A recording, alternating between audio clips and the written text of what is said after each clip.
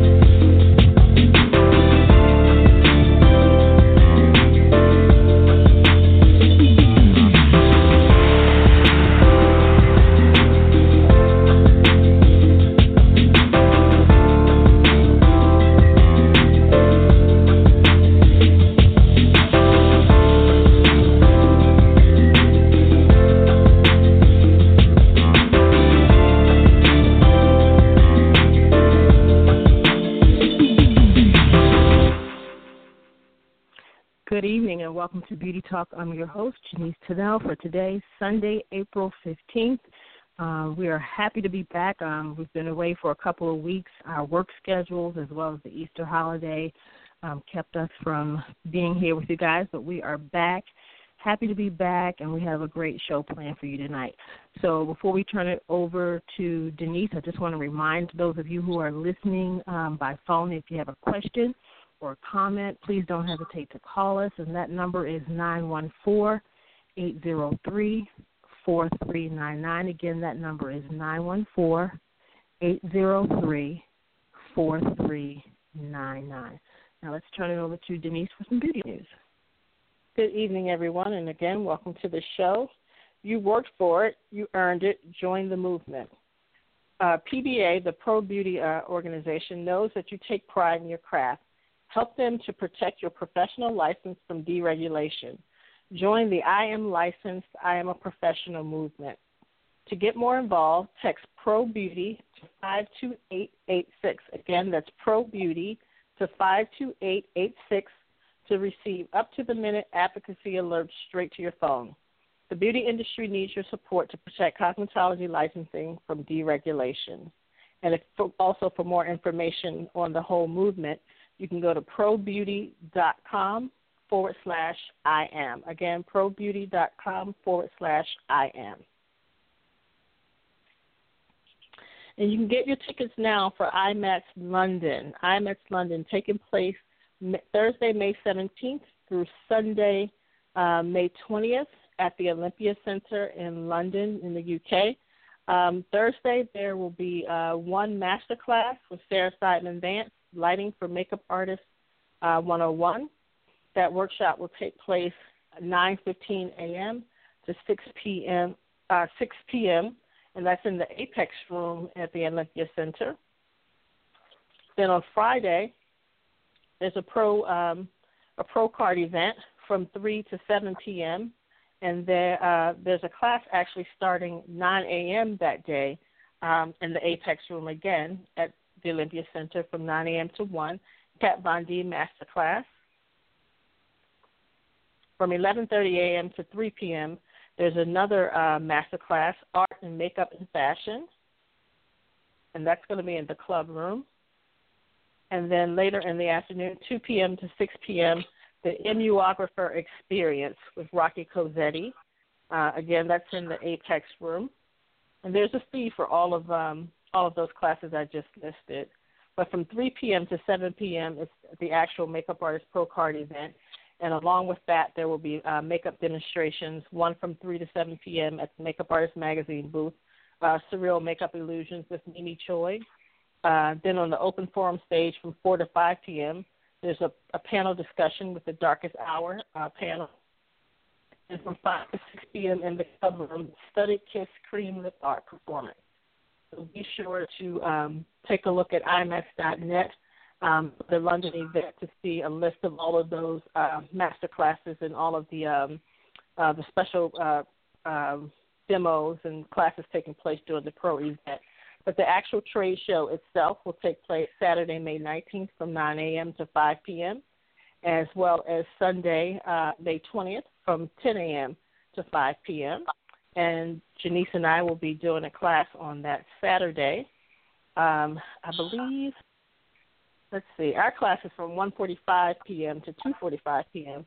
in the club room, and it's key beauty tips and techniques for women of color. So if you will be at IMAX London, be sure to join us on Saturday, May 19th from 1:45 to 2:45 in the club room, sponsored by Makeup Artist Magazine for clean beauty tips and techniques for women of color. And that's all I have for this week. All right. All right, so tonight we have with us hairstylist Joyce Gilliard, and we're going to talk to her in just a few seconds. But before we do, just take a quick listen to this. Beauty Talk Radio, hosted by your favorite twin celebrity makeup artists, Janice and Denise Tunnell, is celebrating 10 years, and we simply want to say thank you to all of our guests, our sponsors, and supporters who have taken the journey with us. Because of your support, we've been able to bring you conversations, beauty and skincare tips from the industry's finest, and so many more. Sam Fine, Australian makeup artist Ray Morris, James Vincent, V. Neal, Nigeria's own Lola Maja, Kevin James Bennett, Rocky Cosetti, Marietta Carter Narcisse, Tim Buchanan, Mickey Taylor, formerly of Essence Magazine, AJ Crimson, Michael DeVellis, Suzanne Patterson, Larry Sims, Denisa Myricks, Melissa Street, Michael Key of Makeup Artist Magazine, Camille Friend Rochard, Naja Riquette, Bernadette Thompson, and so many more. We're celebrating 10 years, and we're so excited about what's to come for Beauty Talk Radio. Millions listen live and via iTunes downloads from around the world. So we have to say thank you to our listeners in the U.S., of course, the UK, Australia, Ghana, Russia, South Africa, Uganda, Brazil, South Korea, Ireland, Canada, Sweden, the Bahamas, and so many other parts of the world. Are you following us on social media? We're on Instagram at beauty_talk_media. We're also on Twitter at beauty_talk. And we can't forget about Facebook, Beauty Talk Online. We're celebrating 10 years. We're excited about where we're going, and we know you are too. All right, so we just want to say a quick thank you to all of our listeners out there who support us each and every Sunday night. And for those of you who can't, but you check us out on the iTunes download or the download here on Blog Talk Radio, we thank you, thank you, thank you. But tonight we are talking to hairstylist Joyce Gilliard. We're talking to her about her career and also about her nonprofit iSAFE television and film. Welcome to the show, Joyce. Hi, thank you for having me. Absolutely. We are so happy that you're able to join us. Why don't you start off the conversation tonight by just introducing us, introducing our listening audience to who you are, and tell us a little bit about how you got started as a hairstylist. Hi, everyone. Well, my name is Joyce Gilliard. I have been a hairstylist for about 30 years. I grew up in my grandmother's beauty salon, and at the age of 5, I started braiding hair and knew that I would become a hairstylist because I sat and watched her growing up. And I've been in the film industry for about 12 years now. Oh, my goodness. So you've been doing hair for almost 30 or around about 30 years, and then film for about 12. What brought on the transition from just working and doing hair in the salon to working on sets? Well, before I started working in the film industry, I was working in New Jersey as a salon consultant in Manhattan. Well, I lived in New Jersey and worked as a salon consultant in Manhattan, New York. And as a consultant, I ended up becoming the hairstylist for Run's House, the TV show Run's House, where I cut the boys' hair and did Angela, Vanessa, and the mom, Justine. And that's when I kind of transitioned into the film industry. Oh, wow. Gotcha. Now, you've been doing hair for 30 years. Can you share with us some of the changes that you've seen in the hair industry from over 30 years? Because I know things weren't back then like they are today. Have you noticed any big differences from then and now? Yes, I have noticed a lot of changes in the hair industry from back then when I started about 30 years ago until now. Mainly the customer service has changed. A lot of the techniques have changed. Back then when I started, we didn't even have hair weaves. Back then everybody wore their natural hair and wore it proudly. And then, you know, we started getting the relaxers, because before the relaxers, we were doing press and curls with the Marcel irons, the stove, the gas stove. I learned on a gas stove. And, you know, it's so funny how things are changing, but it's evolving again, and we're going back to the basics all over again. Yeah. Right.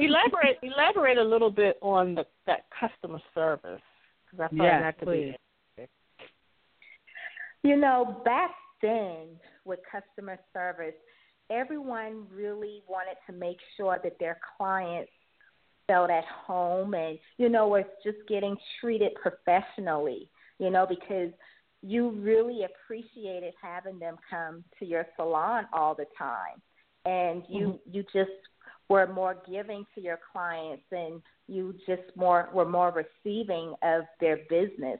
Right now, the stylists of today, not all of them, but a lot of them, what they do, they don't care about clients. They don't care about the client's integrity of their hair. You know, it's just that fast money where you can just do the style, let them go. Right. You know, back then, you used to do the hair, have the clients come in every couple of weeks for deep conditioning treatments. You know, you had them growing hands back then. Now it's like people are losing their hair more because the stylists aren't really treating and caring for the client's hair like they used to, because they want to make more money. Right. And in wanting to make more money, I find that they book more clients closer to one another. And sometimes I'm learning that they save on the money that they spend on products by just purchasing products that they use on everyone's hair and not paying attention to the fact that, you know, you may not be able to use a certain type of shampoo on on every client, because maybe it dries out one person's hair versus where it may really work on one person's hair. Yes. Yes, you are correct. And, you know, back then, the products that, like, when I worked in my grandmother's salon, the products that we used to have a representative come to the salon, and we would order the products from them, you know, and those were exclusive products that you couldn't go buy at the corner, the corner store. Right. You know, so the clients felt like, wow, I'm getting special treatment, and I'm getting something that no one else can get, because my stylist orders it from a company from another business versus going down the street to pick it up at, say, one of the corner shops. Exactly.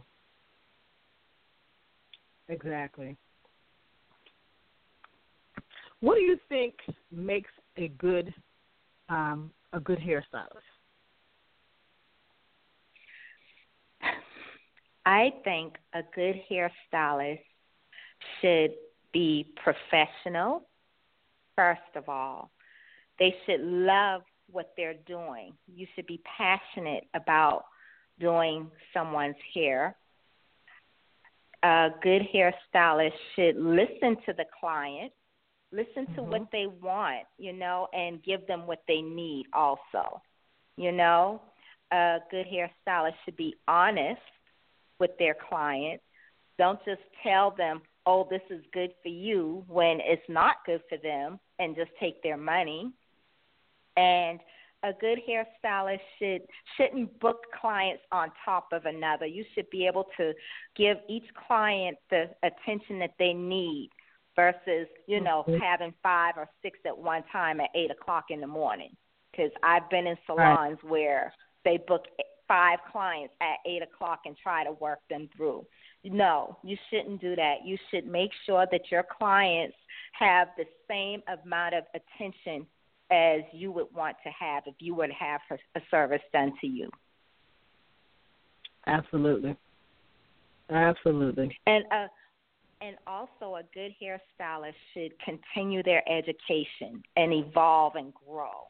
You should go to classes, keep learning and educating yourself as everything evolves.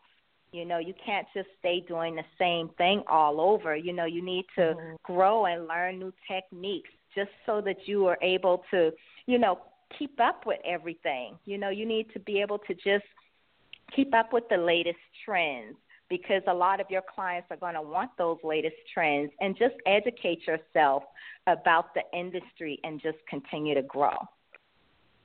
Absolutely. So, Joyce, how do you suggest stylists do that? Because even like with makeup, you hear it all the time.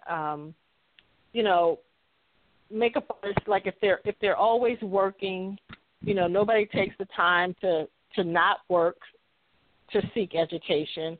You hear people complain about, well, I don't have the money to fly somewhere to take a class, or even if it's online, sometimes there seems to be always some type of excuse. Like, what do you think is the best way or convenient way? I know, like here in the Atlanta area, of course, we have Bronner Brothers, and then there's always hair shows like or I would say beauty shows either in Florida or Alabama and things like that, areas that are pretty close to us, so that these are trade shows that we can kind of get to pretty easily. But for people that are in some remote location where there's not maybe a trade show being offered, what do you suggest for some of those people? I mean, I think plain and simple, people just have to invest the money, number one, and invest the time to just do it. But do you have a suggestion for what they can do? Do you suggest online training, things like that? Well, let me tell you, like you said, people need to invest in their education, even if you're in a remote little town. I lived in a town called Watertown, New York. They didn't have anything there. But what I remember, what I did, I used to love certain hair product companies. And what I did, I reached out to those hair companies and asked them about the education classes that they had to offer. And that's how I got a lot of my training when I lived in a little small town. Because a lot of people don't know, a lot of these product companies, they offer free training, and they'll even have you as a representative. And when you're a representative for their company, they will actually train you, teach you the latest haircuts, teach you the latest hair coloring techniques that are out there. So it's like if you can't find time to fly different places, reach out to a hair company that you love, hair product company that you love, and talk to them about education, because a lot of people don't know that they do offer it themselves. Well, that's smart, because more than likely they don't have representatives in some of those small towns, so that's a good idea. That's a really good idea.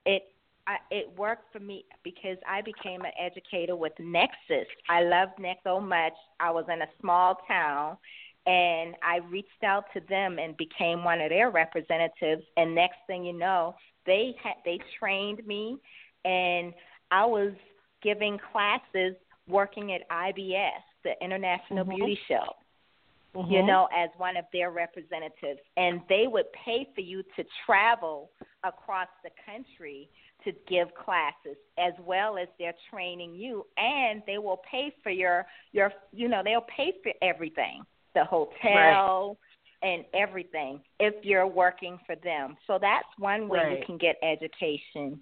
And I also join organizations. Like I'm a member of the National Beauty Cultures League, and I get education that way, and I'm working towards my doctorate in cosmetology as of right now.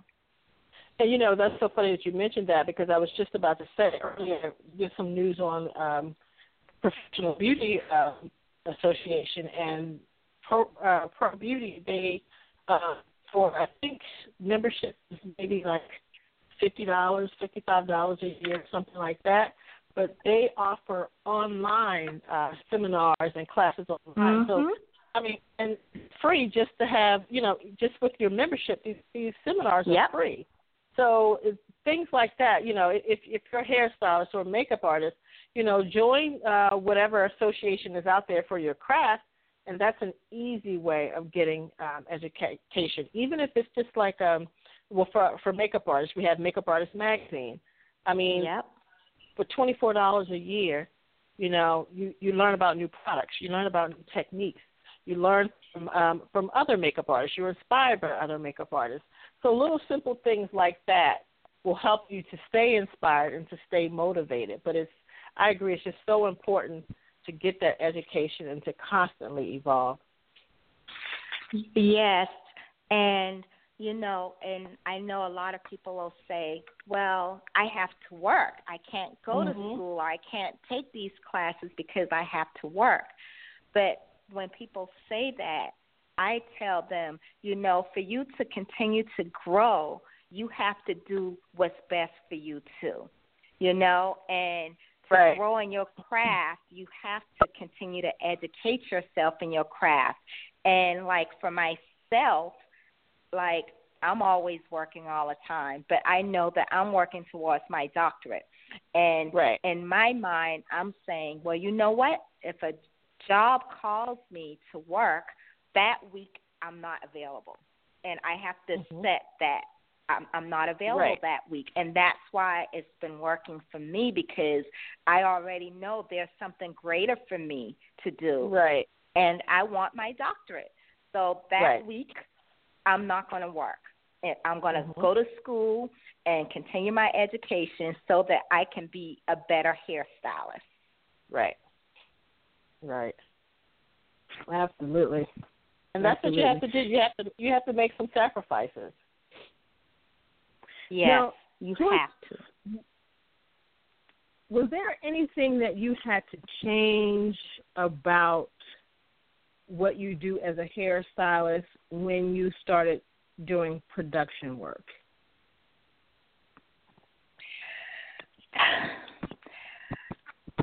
When I started to do production work, for me, I found that I couldn't work in the salon as much as I wanted to.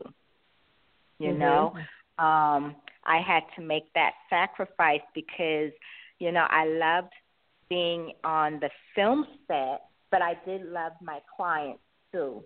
But I wasn't able to give them the attention that they needed, you know, consistently every week, every 2 weeks, that they needed their hair to be done. So I started to, you know, train other stylists and pass them along to them so that they would get the attention and the service that they deserved from me.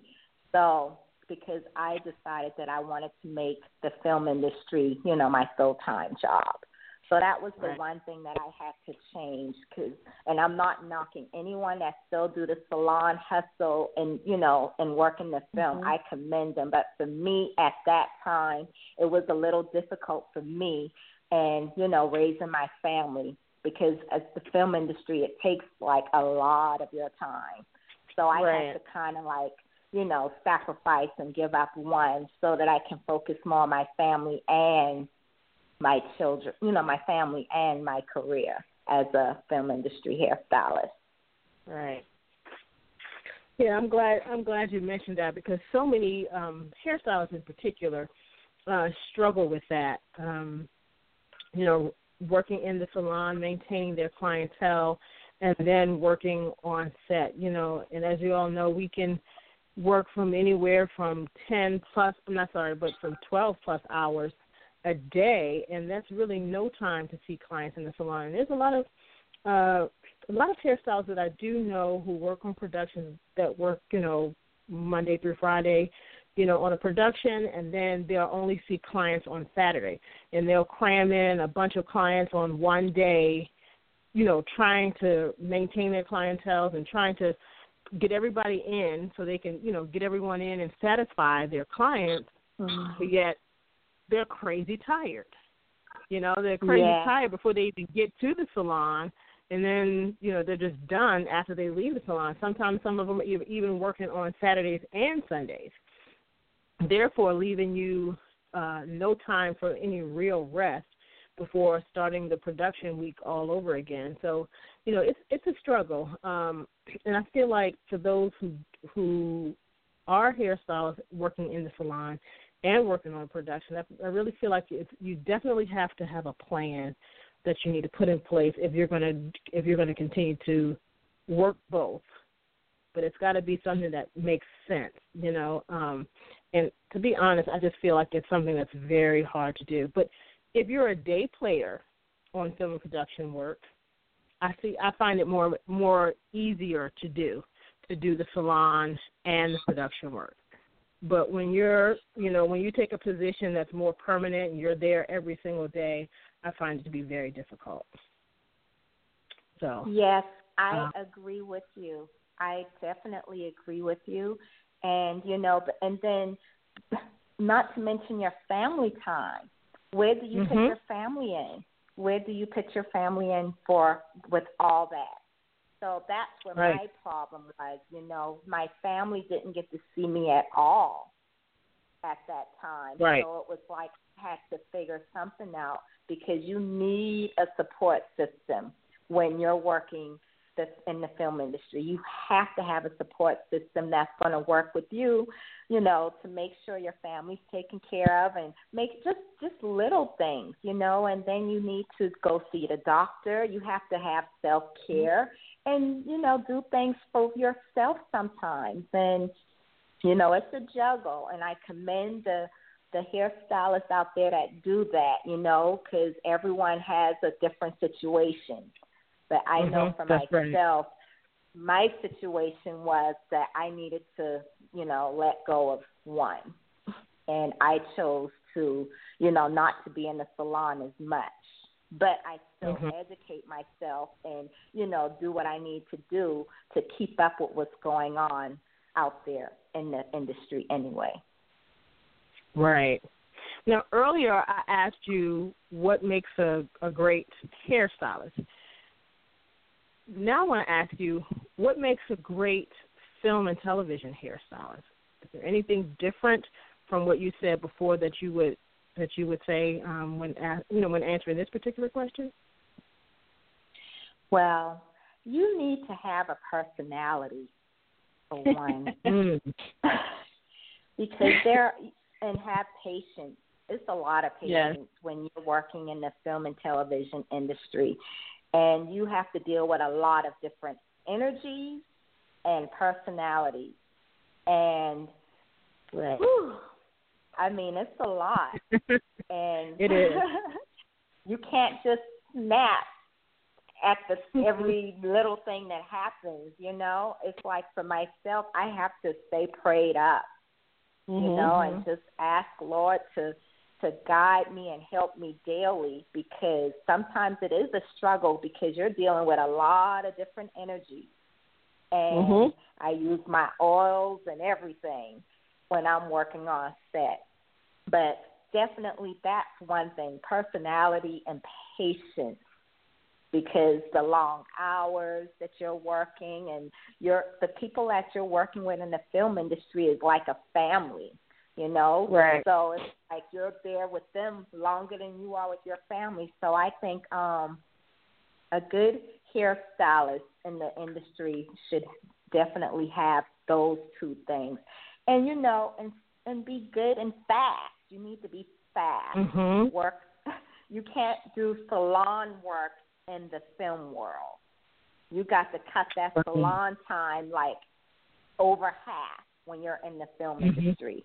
And that's what's going to make you good, too. being able to do something of quality, have quality work in a small amount of time. Right. Absolutely. And and it's funny because you see it with barbers a lot. When you have barbers working on film and TV sets and, and they're doing these haircuts, I mean, some of them, can take up to an hour on one head. Mm-hmm. And the first thing I think to myself is, you're not in the barbershop. And it's like, I wish somebody would tell them something because we don't have that kind of time, and I'll never forget when we worked on Survivor's Remorse, the pilot season, and the very first day, we were kind of a little behind because the barber he was taking like an hour pretty much on all the guys. And the producer said something to the department head after lunch about it. And so that kind of, the department head wasn't happy about it, about what they were saying, but the department head never said anything to the barber during the morning. He just, okay, he's the barber, he's cutting the hair, we'll wait on him. But I just felt like it was his responsibility to say something to him, to tell them, we don't take this type of, this kind of time on haircuts or hairstyles. We have to get in, do what we need to do, and move on to the next. But I just find it to be interesting that that's exactly what barbers do.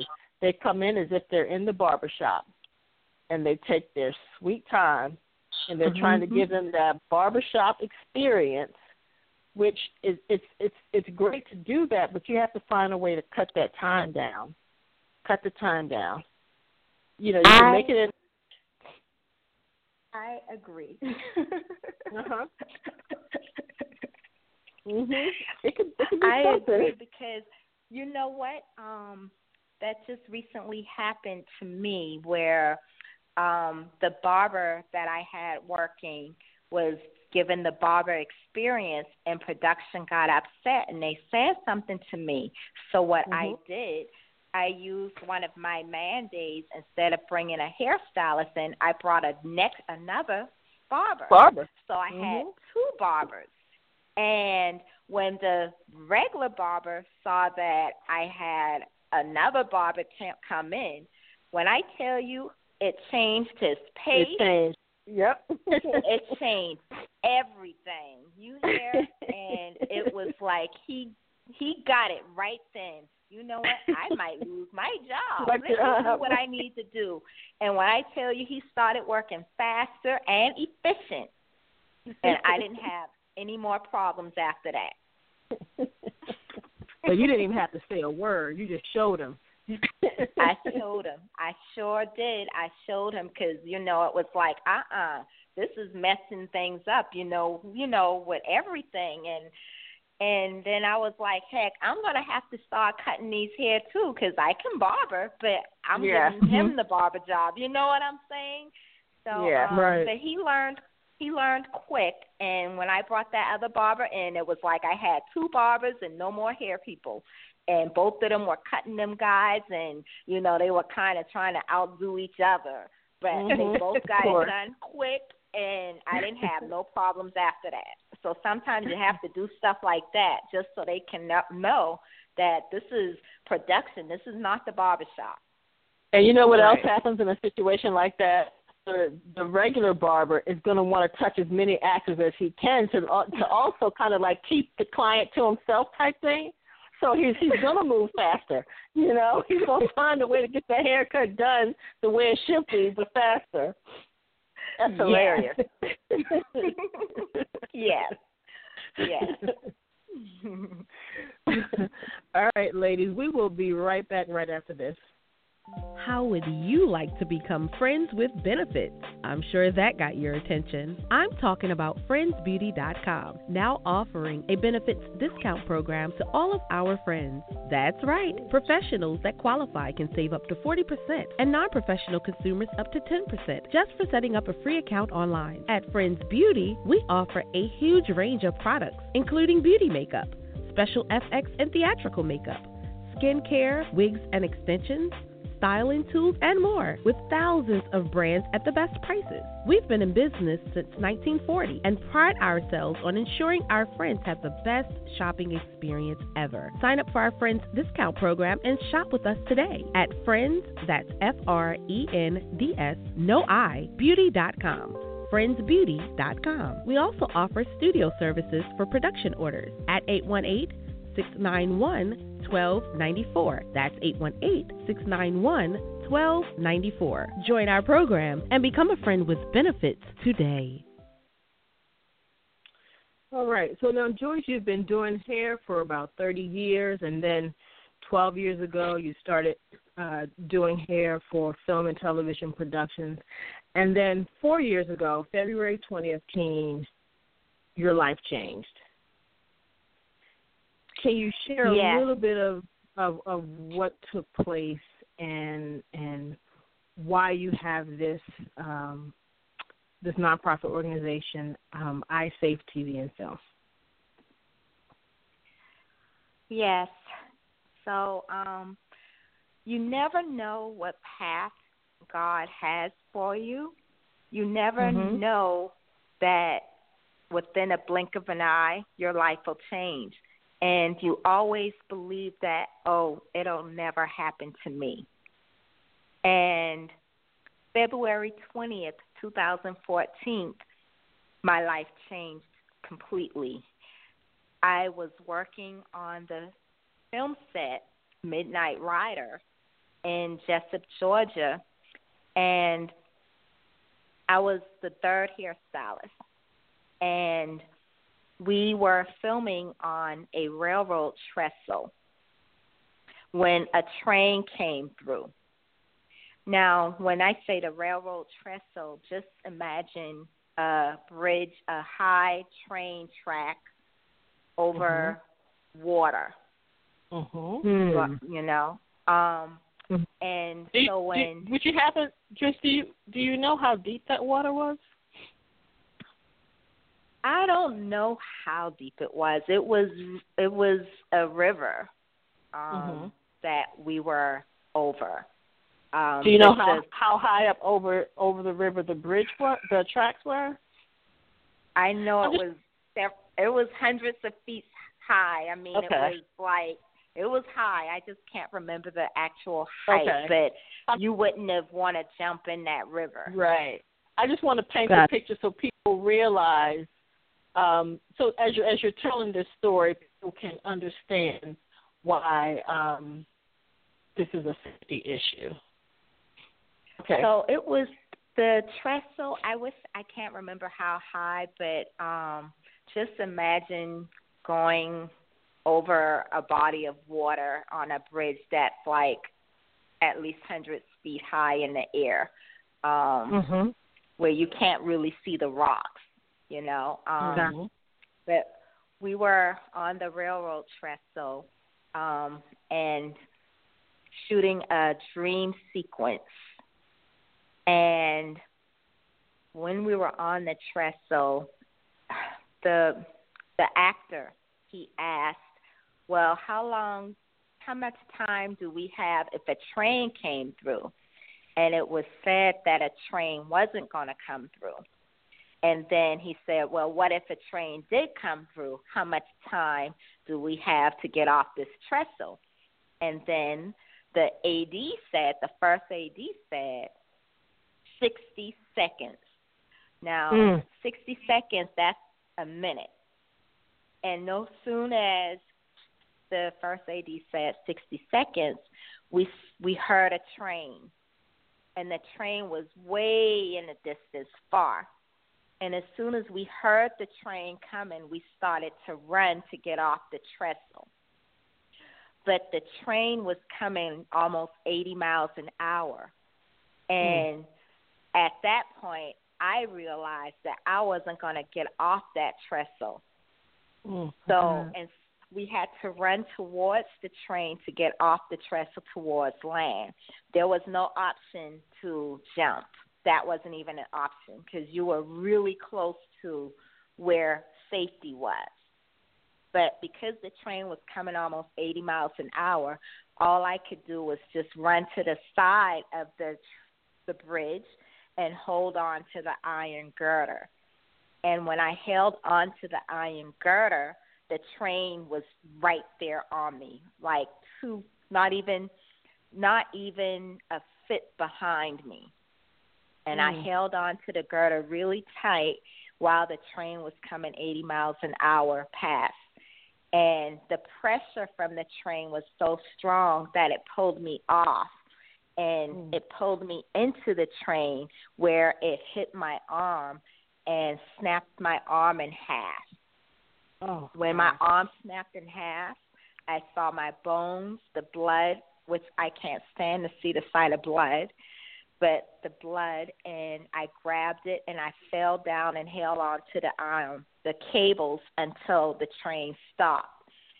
And when that train, I'm holding on to my arm, and I just thank God that God had his angels around me, because the sheets that was on the bed fell down in front of me, and I was able to grab the sheets and wrap my arm up and make a tourniquet as I continued to hold on to the cable. And Sarah Jones, the camera assistant, was killed next to me. And I'll never forget that day that, I was hit by a train, survived, and my coworker was killed. And this is why I started the organization iSAFE TV and Film. First, let me just say I'm just so sorry that happened to you.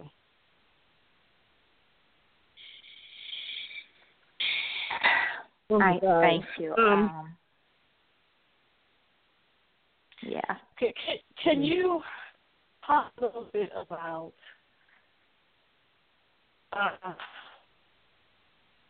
if there were any precautions taken, like to shoot on train tracks? I mean, was locations aware that a train was to come or not to come? Was there a conversation? Was there a conversation about what to look out for if we heard a train? If there's a train that's going to come, because the actor asked a question, but I didn't hear you say the first AD had a safety meeting about working on the train tracks. There were no safety meetings. No one knew what to do if a train came. There were no railroad representatives around. No one wore safety vests. Everything was wrong. All the signs were there that this was unsafe. Just walking along the trestle on the tracks was unsafe because there were like holes that were not covered that you can actually fall through if you step the wrong way, So it was a lot of things that was done wrong, and my greatest regret is not speaking up, saying something. I was gonna ask you, because for me, I've known people to be killed on train tracks, and for me, I'm afraid of train tracks. So for me, if there were a situation where we were, told we were going to be shooting on this track, for me, I already know I would have said, me personally, I would have said, no, I'm not doing that. So I'm just wondering, was there ever a time in your mind that you thought, well, I'm sure it was, that you thought, I shouldn't do this? Well, first, when you're working in the film industry, everyone has a job. So you automatically assume that everyone did their job. You know, the producers have a job, the directors have a job, the locations manager has a job, and you assume that, well, if I'm working on this trestle, it must be safe because someone made sure that we had permits to be there and that everything was done. So you just assume that everyone did their job. And that's the first mistake. You can't assume that everyone did their job. And that was a lesson that I learned. Because there were no permits, correct? Correct. There were no permits. You know, safety precautions weren't taken. You know, that was a part of what you call guerrilla filmmaking, when you just try to sneak a shot, you know, just for the sake of the movie. This was an independent film, correct? This was an independent film, but it was also a union film because people think because it's an independent film it's not union. Oh, it's not union. But this was a union film, you know, where you get your union benefits and everything. And people assume because it's a low-budget film that happens. But I've seen on big-budget films where they do the same thing. Oh, gosh, absolutely. You know? All the time, absolutely. Yes. So that was my greatest regret, not speaking up, because this was day 2 of the job. I didn't know anybody but Sarah and the costumer. Those were the 2 people I knew. Wow. You know, and how old was Sarah? Sarah was, I can't remember exactly how old she was now. I'm like having a brain. But she was in her 20s, though. But she was in her early 20s, yeah. Right. That's what she was in her early 20s. She was very young, very young. And, you know, Sarah, before the tragedy happened, I remember the actor talking to Sarah, and I was touching up his hair, and we were not on the track but near it, and he noticed how Sarah was and how she seemed to know about railroad tracks. And they had a whole discussion about railroads before this happened. Because her dad worked, you know, in that type of business. Right. You know, I'm thankful that the actor even asked the question, you know, what if a train came? Because everybody was thinking or was told that, if I have the story correct, that there would only be 2 trains to go by that day, and they had already gone by. What if a train were to come? How much time would we have? I'm thankful that he asked the question, even though it wasn't a lot of time. And like you said, as soon as the question was asked and answered, you heard a train. I'm sure people were thinking, you know, grab equipment, grab whatever, and run, or just. And some people would just run. I can't even begin to imagine. And you know, the funny part, not even funny, but the crazy part about it all is, as filmmakers, that's what we do. If something were to go down, trust and believe. You know how when you're in a school or whatever, at a hotel or something, and there's a fire alarm that goes off. You know, in schools they teach you just to leave everything and to go. As filmmakers, that's not what we're going to do. We're gonna grab the equipment because it's expensive equipment. You know what I mean? So if we can save anything, we're gonna try to protect that equipment. So I can understand Sarah, because from what I understand, she had camera equipment in her hands. Yes, she had the camera equipment, and you know, they ran. And Sarah actually was the closest to safety. She was the closest to the land. I was way behind her. But the train, I believe that, once the train hit the bed that was on the trestle, it made it shrapnel, and a piece might have hit her, and she may have just fallen into it, or it's like she was just that close to safety. But the pressure from the train enough will suck you into it anyway. But no one ever really's been that close to a train to know that. Pressure of it. Yeah. But it's very strong, because what I thought when I was holding on to, I thought that was enough. And but the train coming that fast, like almost 80 miles an hour, coming that fast, it pulls you off. I was better off holding on to the cable first versus holding on to the iron girder. Yeah. Wow. Now I don't know if you know the answer to this question. It just popped in my head. But is 80 miles per hour normal for a train, or does it normally move faster? Well, and we know some can move slower, but I'm just wondering, does it ever move any faster than that? The trains can move faster than that, but because this was a freight train, it shouldn't have been going no more than maybe 30 miles. That's what I'm thinking. That's what I was thinking. Yes.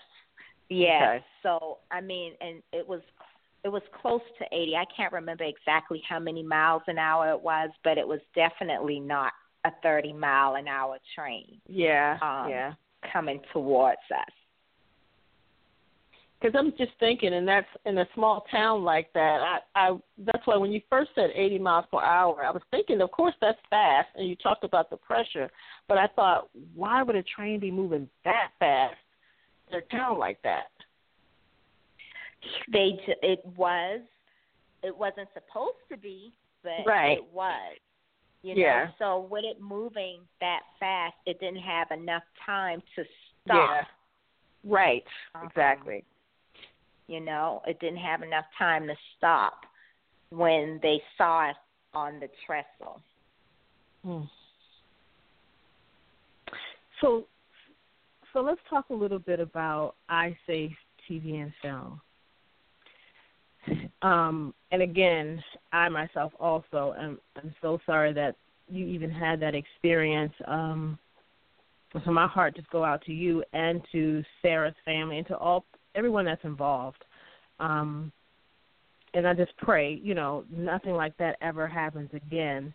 And as you know, there have been several cases where people have lost their lives because they've been on set. For some people, they've been on set for long periods of time, 18 hours, over 20 hours, just working, and then they leave and go and drive home. There are times when, we've been in production meetings and, representatives from the studio would be there. I remember on a movie, representative on the studio, and this was some years ago, said if anybody's ever tired, when they leave work, get a hotel. This production has the money. And I noticed, like, on the show that I was just working on, at the end of every night, because we were working some extremely long hours, and at the end of every night, the UPM would be walking around saying, are you tired? Can you drive home? If not, get a hotel. I think more productions are trying to be more careful and with that kind of thing, and making sure that people will have hotels, that they can get a hotel and not have to drive home. And then there are some who still just will not offer. There are some people who just know that they're tired, know that they can't make it home. They may live 45 minutes to an hour away, knowing that they can't make it, but they'll go and try to drive home anyway. Let's just talk about the importance. Let's just talk about the importance of not only being safe on set, but being safe also when you leave set to go home, it's not safe after working those extremely long hours.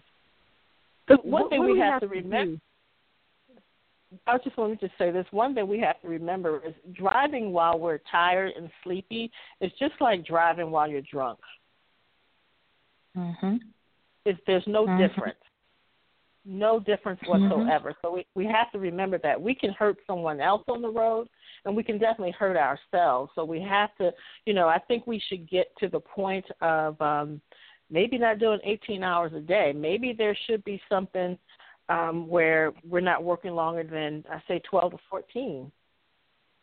Mhm. Mhm. Yes. I like to call them the abusive hours, because a lot of people will say, well, doctors work long hours. Oh, well, it's just long hours. But it's a little different when you say abusive hours, because then people will know you're serious, that it can cause death or serious injury if you're working abusive hours. So I've learned to change the way I talk about it so that it'll resonate differently when I say that. And right now we're about to get in contract negotiations, and the abusive hours is like at the top of the negotiations right now. So we're hoping that eventually we'll be able to have the 12 on, 12 off, because now safety is the top of every conversation there is. It's all about safety, because we don't know how tired we are when we leave work. So when something happens, a guy told me who was in a car accident after working the abusive hours, he said to me, Joyce, he got in the car and he fell asleep, but he didn't know he fell asleep while he was driving, and he drove on the wrong side of the highway and had a head-on collision. And when I talked to him, he said, Joyce, all I know is my body got relaxed. That was his word he used, relaxed. And then next thing he know, he ended up in the hospital. So you don't even know when you're falling asleep. When you fell asleep, that's how the body does. When the body is overexerted and tired, it's going to shut down. And he didn't know that his body had shut down till he was in the hospital. And this happened after the February 20th tragedy that I experienced. So, it's like we have to really be mindful, know our bodies, know and understand that it can happen to any of us. It can happen to any of us. And if the production doesn't want to put you in a hotel, but you're overexhausted and tired, then you need to put yourself in a hotel. You have to look out for yourself. We can't always depend on everyone else to look out for us if we don't look out for ourselves. That's absolutely right. Absolutely. So we have, yes, and it's like we're going to continue to work in the film industry that we love, and people aren't going to always be looking out for us, and we just have to really do what we feel is right to do for ourselves. And when I was on that trestle, I should have known better, but I didn't speak up, and I suffered the consequences, and I've learned from it too. When I see that something's not right on set, I'm always the bad guy because I'm going to say something. But I tell them, look at my arm. My arm was reconstructed. I have a metal plate and 9 screws in my arm right now as we speak. So that is a reminder to me to speak up when I don't feel safe or I'm too tired, Right. And if I see stuff going on set that's happening with other people, I speak up. And I don't care if I'm the bad guy. I don't care if I lose my job, because I've learned from experience what the consequences would be later. Right, absolutely. And another thing, since Sarah's death, You know, everybody's all about safety, safety, safety, safety. So you hear first ADs make a big deal about safety, and everybody should be safe.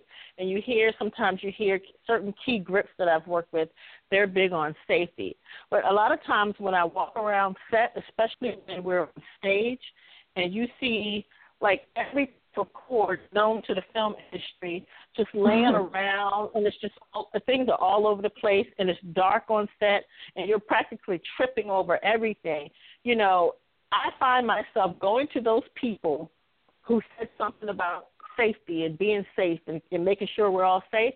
I make sure I go to them and say, look at this. I don't feel safe. And then they do something about it. Do something every single time. They do something about it.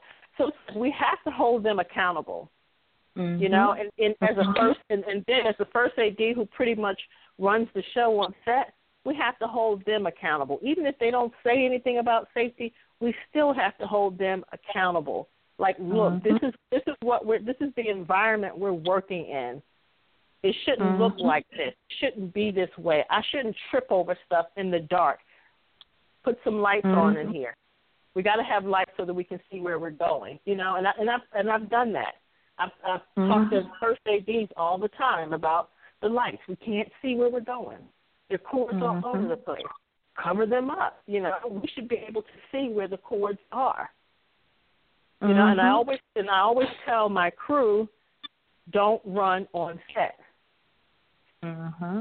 Because the thing is, this is what we do when we fall on set. We want to jump back up. I'm okay. I've seen people have to go through 3 and 4 surgeries from falling on set and then jumping up saying they're okay and not even seeing a medic. You know, and then years later they can't even really work because, you know, their condition that they're in. Yes, that is true. And one thing, you don't want to get tied up in the workers' comp system. No, because you don't. The workers' comp system sucks. Just so you know and the listeners know, if you get injured on set and have to go through workers' comp, you're going to be like, Lord, why didn't I do something differently, or why could this not have happened? Because I'm still dealing with workers' comp issues 4 years later. Wow. But one thing I will say, if you go down on set, stay down until the medic shows up. Don't leave until the medic shows up and the medic writes up a report and you feel like you can get up. Because if you don't feel like you can get up on your own, then they need to call 911. Yes, I agree. Don't worry about your job. You have to consider your health first. Yes, and always make sure the medic writes a report. I don't care if you got a little scratch from whatever. Have that medic write it down, because if they don't write it down, there won't be any type of paper trail on it, and then if you have to get workers' comp or have to go to, court or anything, they don't have a trail of it. So make sure you have that paper trail. And one thing that I know that we all do in this industry, when we start a job, we start the job. Many times we wait to fill out our paperwork till the end of the week.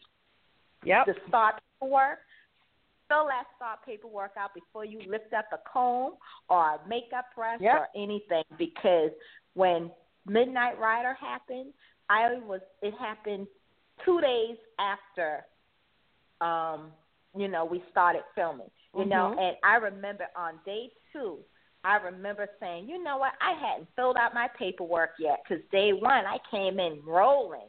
Got so busy.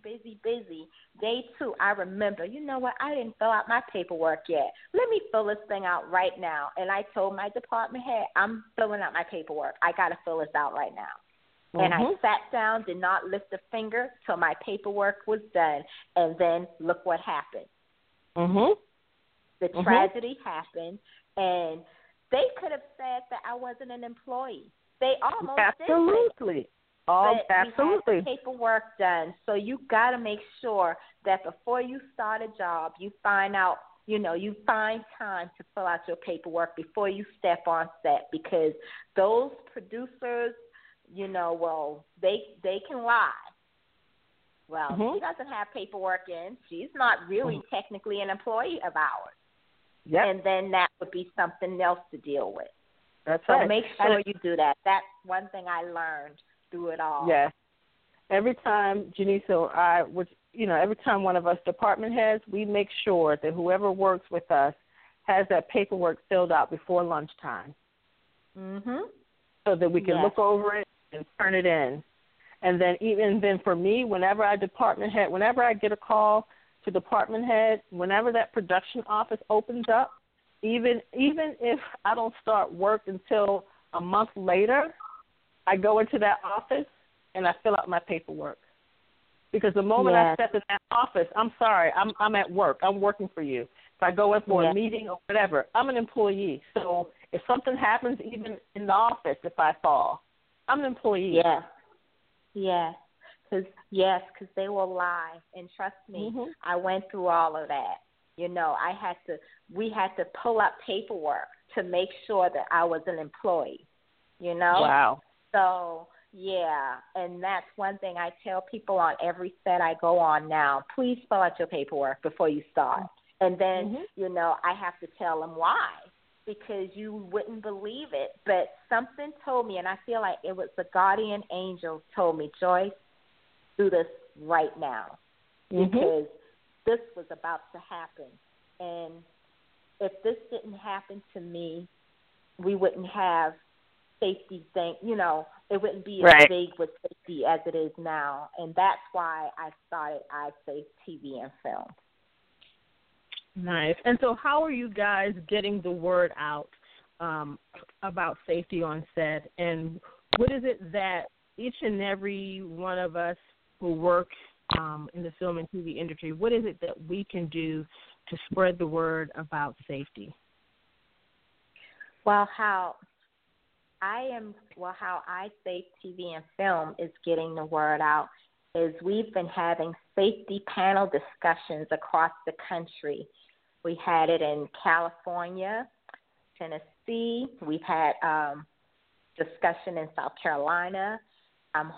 We had a small one in Atlanta, and everywhere across the country they're calling, asking for this.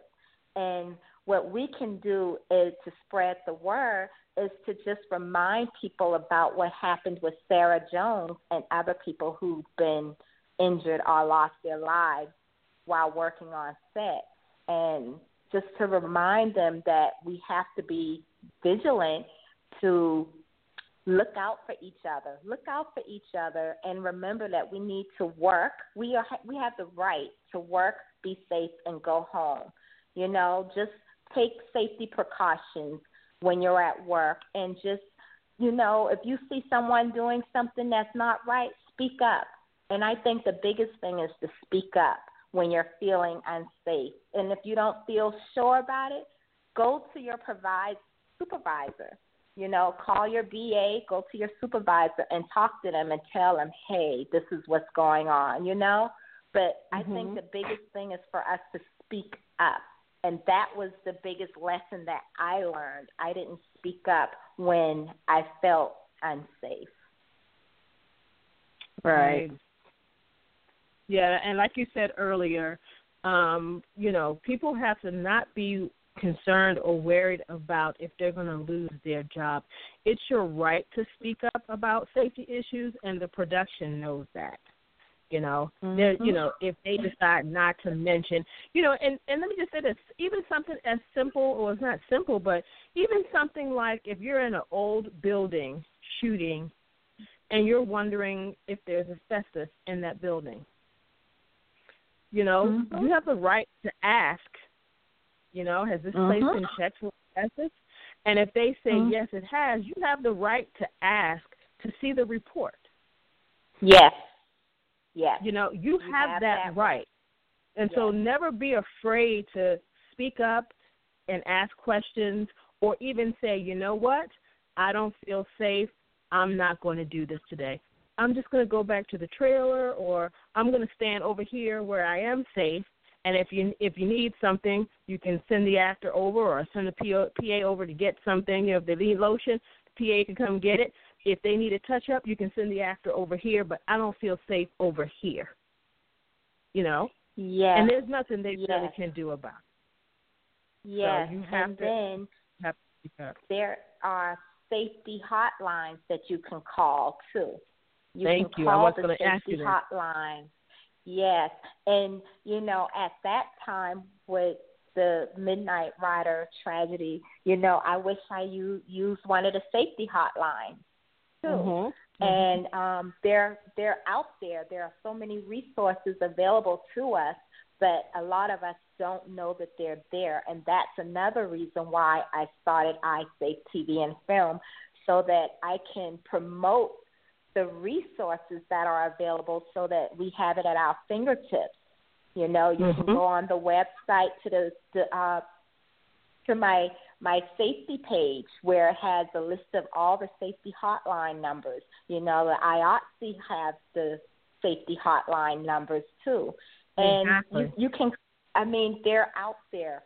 Even if you felt like you couldn't go to your supervisor and talk to your supervisor, you can do that. If you felt like you couldn't go to your union, which you should be able to contact your union. If you're feeling, like you can't go to the director or your supervisor or whoever, but you have the support system out there available. And that's what I want people to know. Don't be afraid to speak up, and if you lose your job behind it, you can contact your union representative and let them know, this is what happened, and you'll be able to file a grievance for losing your job, for speaking up about safety. So, don't be afraid, and that's my biggest message to everyone. I don't care how small it may seem, but your life is so much bigger than this film industry. Absolutely. Absolutely. I'm so happy that you said that. That is so true. So true.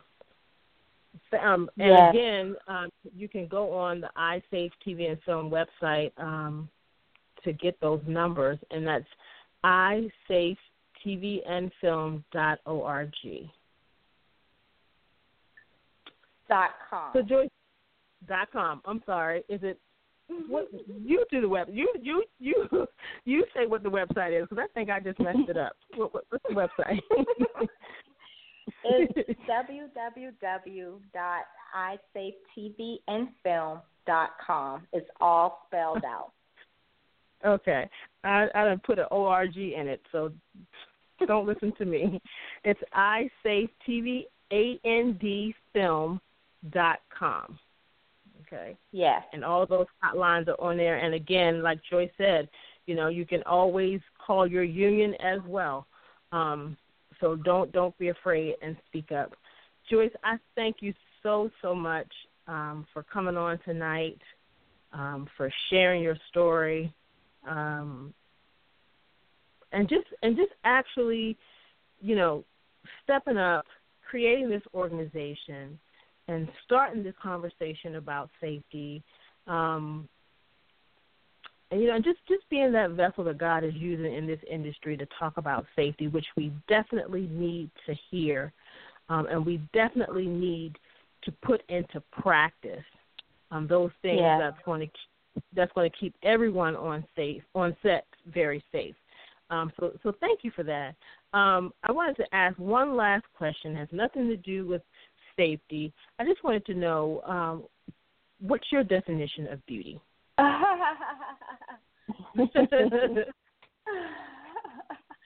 My definition of beauty, beauty is in the eyes of the beholder, first of all.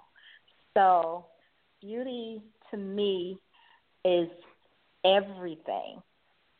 Your energy, what you are on the inside, as well as what you may be on the outside. But for me, beauty comes from within, because once your beauty shines within, it'll shine on the outside. And that's what I look for. I look for the beauty inside somebody versus on the outside. Absolutely. Absolutely. Again, thank you for sharing, and just shout out, if you choose to, your personal Instagram or where people can find you on social media, but then also one more time where people can find iSAFE TV and Film on social media and the website one more time. My organization, iSAFE TV and Film, the website is www.isafetvandfilm.com. We're on Facebook at iSafe. We're on Twitter and Instagram also for iSafe TV and Film. And my personal Instagram is Gilliard Beauty, Gilliard Beauty. And I'm on Facebook under my name, Joyce Gilliard. Nice. Very nice. Well, again, thank you so much.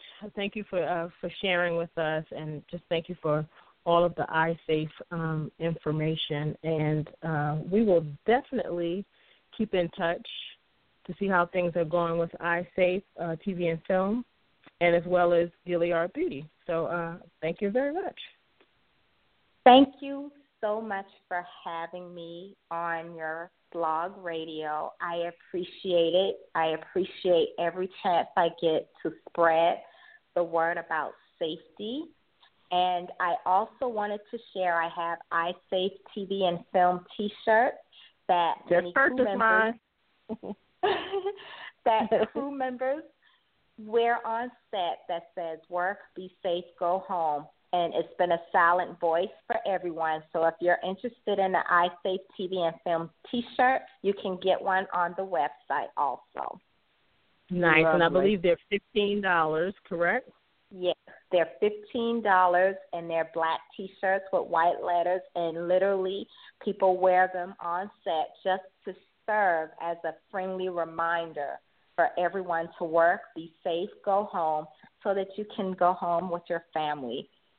And just whenever, yes, and I just want you all to know that I just want to thank you all for just giving me that opportunity to be able to speak about iSafe, and I appreciate you. Absolutely. Thank you. It's been our absolute pleasure. Yes, and we appreciate you and all the work that you're doing on our behalf on the set of film and TV. You're welcome. Thank you all so much. Thank you so much for having me. Absolutely. Have a great night, and we'll chat with you soon. Okay. You too. God bless. Okay. All right. Bye-bye. Bless you too. Bye-bye. Thank you guys so much for tuning in with us tonight. What an awesome message and an important message as well. So we thank Joyce again for joining us, being our guest tonight, and for sharing that information. It is so important that we speak up, and not just on film and television sets. You can be doing a photo shoot somewhere, working on a commercial. You could find yourself in the department store, working at a counter. If there's anything that's unsafe about your work environment and your work situation, please speak up. It's so, so important. It's just so important. And like Joyce said, you have to protect yourself, and you have to be concerned about yourself and your own safety. You can't depend on, your job, the production. You can't depend on them to do anything. They may help out. They may do something, but you can't depend on that all the time. So you have to be very careful about your surroundings and where you are, and you just have to speak up and not be afraid. Okay, because just like she said, your life is more important than that job, and so you have to think like that at all times. Okay? So, again, thank you guys for tuning in. Thank you for your continued support, and then my sister's going to shout out where you can follow us on social media. You can follow us on Facebook. We're Beauty Talk Online Radio. On Twitter, we are Beauty_Talk. And then on Instagram, we're Beauty_Talk_media. And then you can follow me on all social media, Denise Tunnell, and I'm at Denise Tunnell. That's DENISETUNNELL. And you can follow Janice on all social media. She's at Janice Tunnell. That's JANICETUNNELL.